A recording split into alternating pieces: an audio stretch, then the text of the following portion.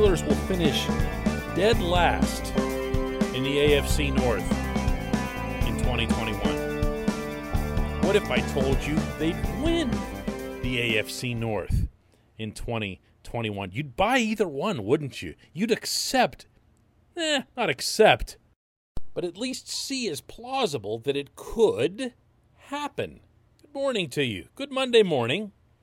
I'm Dan Kovacevic of DK Pittsburgh Sports, and this is Daily Shot of Steelers. Comes your way bright and early every weekday morning. Always new, right here. If you're into hockey and or baseball, I also offer up daily shots of Penguins and Pirates, the other two teams I cover. I'll be covering the Steelers minicamp this week at Heinz Field. That begins tomorrow, and yes, I said that correctly. It's at Heinz Field this year. The Steelers held their rookie camp and their OTAs where they've always been, over on the south side at the practice facility, but they had a pretty good experience with their main training camp being at Heinz Field last year, and Mike Tomlin and all concerned wanted to keep it involved this year. So they'll be over there for that. My understanding is that they'll still head out to Latrobe, at least for a time, to open the regular training camp and then eventually work their way back down here into the city at some point, maybe sooner rather than later compared to when they've done it in the past. I'm looking forward to it. I'm not going to lie. Even though I've seen OTAs and I know that this isn't any more decisive when it comes to, how the roster's going to shake out or anything like that. It's still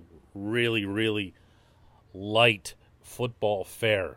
But it's not voluntary. Everyone's got to be there. We're going to get our first looks at a few guys.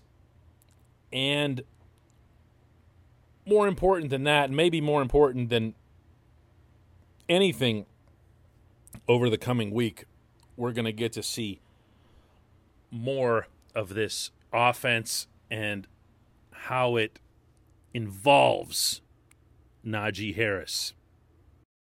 And oh yeah, by the way, they have Najee Harris now. That's a real thing. The Steelers drafted Najee Harris. They have him as part of their offense. And the reason I offer this glib observation is that you would think, based on a lot of the prognostications that are out there, and there are so many when it comes to football, not just mainstream media, but blogging and everything else, everyone's got a listing. And yes, the Steelers do show up anywhere from first to fourth, and most commonly, they show up lower than they do higher. You're more likely to see them at third or fourth than anywhere else. It's always some flip of Baltimore, Cleveland up top, and then every once in a while someone gets all geeky about Joe Burrow being back and, having some additional weapons, and the Bengals are just going to suddenly rise up, as if. I'm not here to dissect the Ravens or the Browns, or especially not the Bengals, and say, oh, they're going to be this or that compared to where they were last year. I don't cover those teams other than twice a year. But when I look at the Steelers and I look at what they were for that playoff game against Cleveland, I'm not talking about the outcome. I'm not talking about the snap into the end zone, the multiple interceptions. I'm just talking about the roster. Nothing other than the roster, okay? When I look at that team that was held in pretty high regard by a lot of people, including on the theoretical outside, that didn't really surprise very many observers when it won the AFC North, I ask myself, what would have changed so dramatically from the composition of that roster to where they are now that they would just plummet like that in a division that they and the Ravens have alternated owning for the better part of 2 decades now? What would have changed? What big thing would have occurred? You can say Bud Dupree. That's an easy answer. And you know what? It might end up being the correct one, because obviously they went 1-5 after Bud went down. Even though there were a ton of other variables that went into that, it still happened. 11-0 with Bud, 1-5 without him. Bud was the piece of the Jenga puzzle that you couldn't afford to pull out. Or you could actually go back and look at how Alex Highsmith performed, how often he succeeded in winning his pass rush, which was 16.7% of the time, higher than Bud's 15.4%. And you can say, listen, this might not be the most even trade-off, but it's close. It's got to be at least close. Is that it? It can't be. Mike Hilton? I mean, look, nobody respected the guy, admired him, actually really, really liked him. More than I did, but don't tell me that Mike Hilton drops you into last place by leaving. Steven Nelson? Well, there are currently 32 teams that don't have Steven Nelson signed to a contract. What else happened? Oh, yeah. Najee Harris was drafted. This portion of Daily Shot of Steelers is brought to you by the personal injury law firm of Luxembourg, Garbett, Kelly & George, LGKG. They represent people who are hurt in car accidents, who need assistance with workers' comp, who filed medical malpractice claims. The attorneys at LGKG have been designated super lawyers, capital S, capital L, for over 15 years. That's reserved for the top 5% of all attorneys in Pennsylvania. LGKG has offices in Cranberry, Newcastle, Beaver Falls, Butler, and Elwood City, or you can learn more about them online at lgkg.com. See, here's my thing. If you want to point to Bud/Hilton/Nelson as being the dominant change in the Steelers from last season to this coming season, I'm going to counter that the actual biggest change the Steelers will have made is to their running game, because they acquired a running back who is almost universally projected, I should add, by most of these same prognosticators to be the Offensive Rookie of the Year in 2021. I'm not kidding. You could go through these things, these lists of predictions, and you'll see this and that for the standings, and then you'll see Offensive Rookie of the Year, Najee Harris, Pittsburgh. Whoa, which is it? Which is it? Or are you laying everything on the offensive line? Are you saying that the offensive line is going to be the thing that drags the Steelers down because you don't recognize as many of the names? Because if you're doing that, then you're doing so without actually watching how they performed, which, by the way, is how most people analyze offensive lines.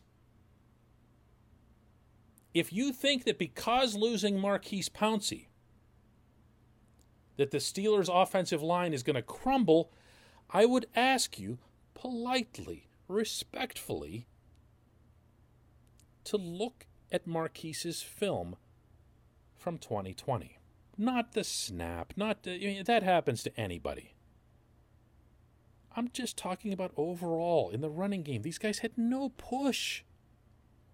They had no push. Alejandro Villanueva had no push, other than if you count all the times he was getting pushed back. Matt Filer wasn't particularly effective either. If he was, we wouldn't have all been glowing about Kevin Dotson, who looked as if he landed from another planet with the run blocking he was able to pull off when he was inserted for Filer because of injury. I happen to feel that this offensive line will be better than the one last year. I don't think it'll be great. I definitely don't think it'll be experienced enough, meaning not just in the NFL, but also with each other, to just instantly click. But I'll take an offensive line that's at least willing and enthusiastic about run blocking, especially when I went out and added a running back. This, to me, is a much, much bigger deal than the losses on the defensive side. It just is. But the Steelers are just plummeting down those things. This is the sort of thing that leads to those memes that you find online about Cleveland fans celebrating championships in May. They're really, really, really good at that sort of thing. When we come back, just one question.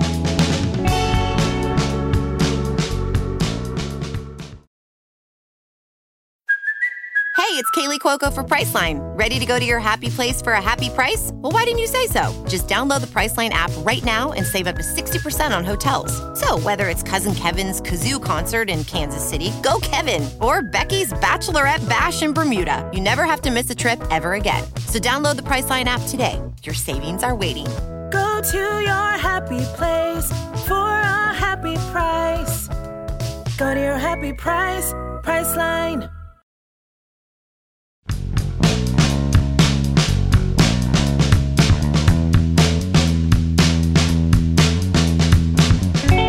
Welcome back. It's time for Just One Question. And today's comes from Greg Tony, who asks, hey, the Steelers and Pirates stadiums are both reaching 20-plus years old. How time flies? Is there talk about any new stadiums, or are the current ones still considered state-of-the-art?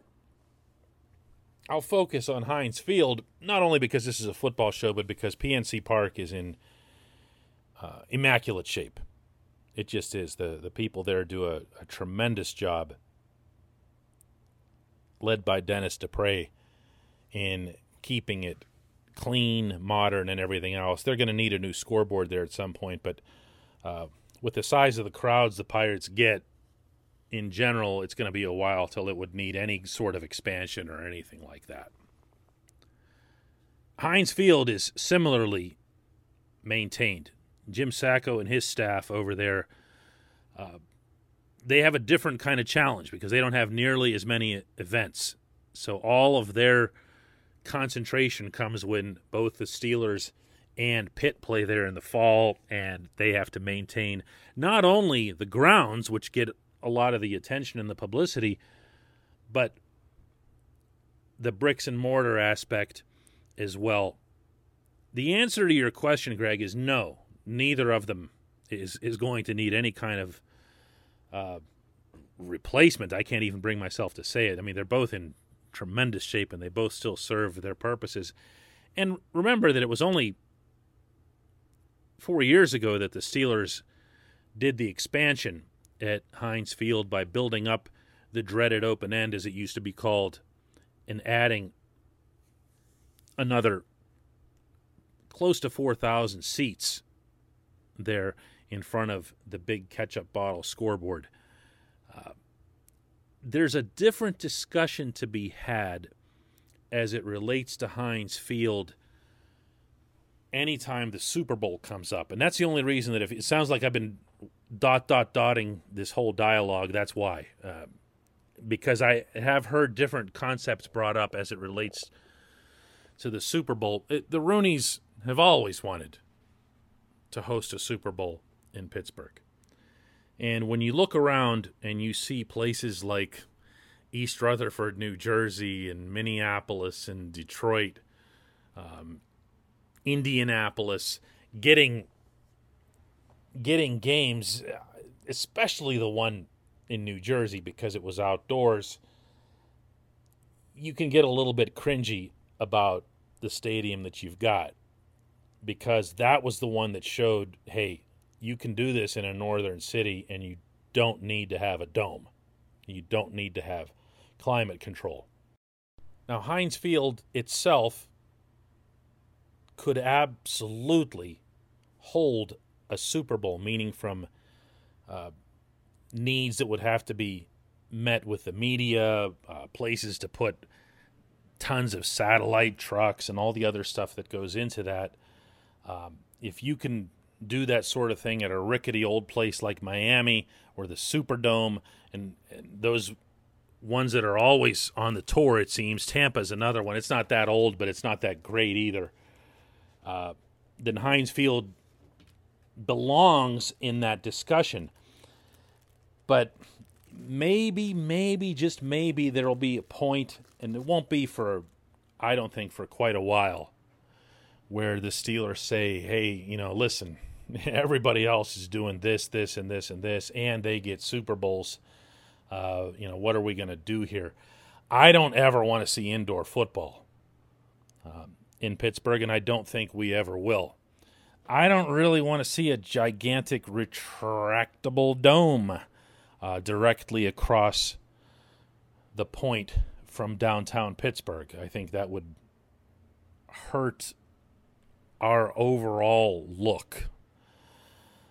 But would it hurt more than 68,000 yellow seats? I don't know. There's things I would do with Heinz Field myself, but that's another discussion for another day. No, they're not in any kind of jeopardy. Neither the football nor the baseball stadium. I appreciate the question, Greg. I appreciate everybody listening to Daily Shot of Steelers. We'll do another one tomorrow before the opening of minicamp.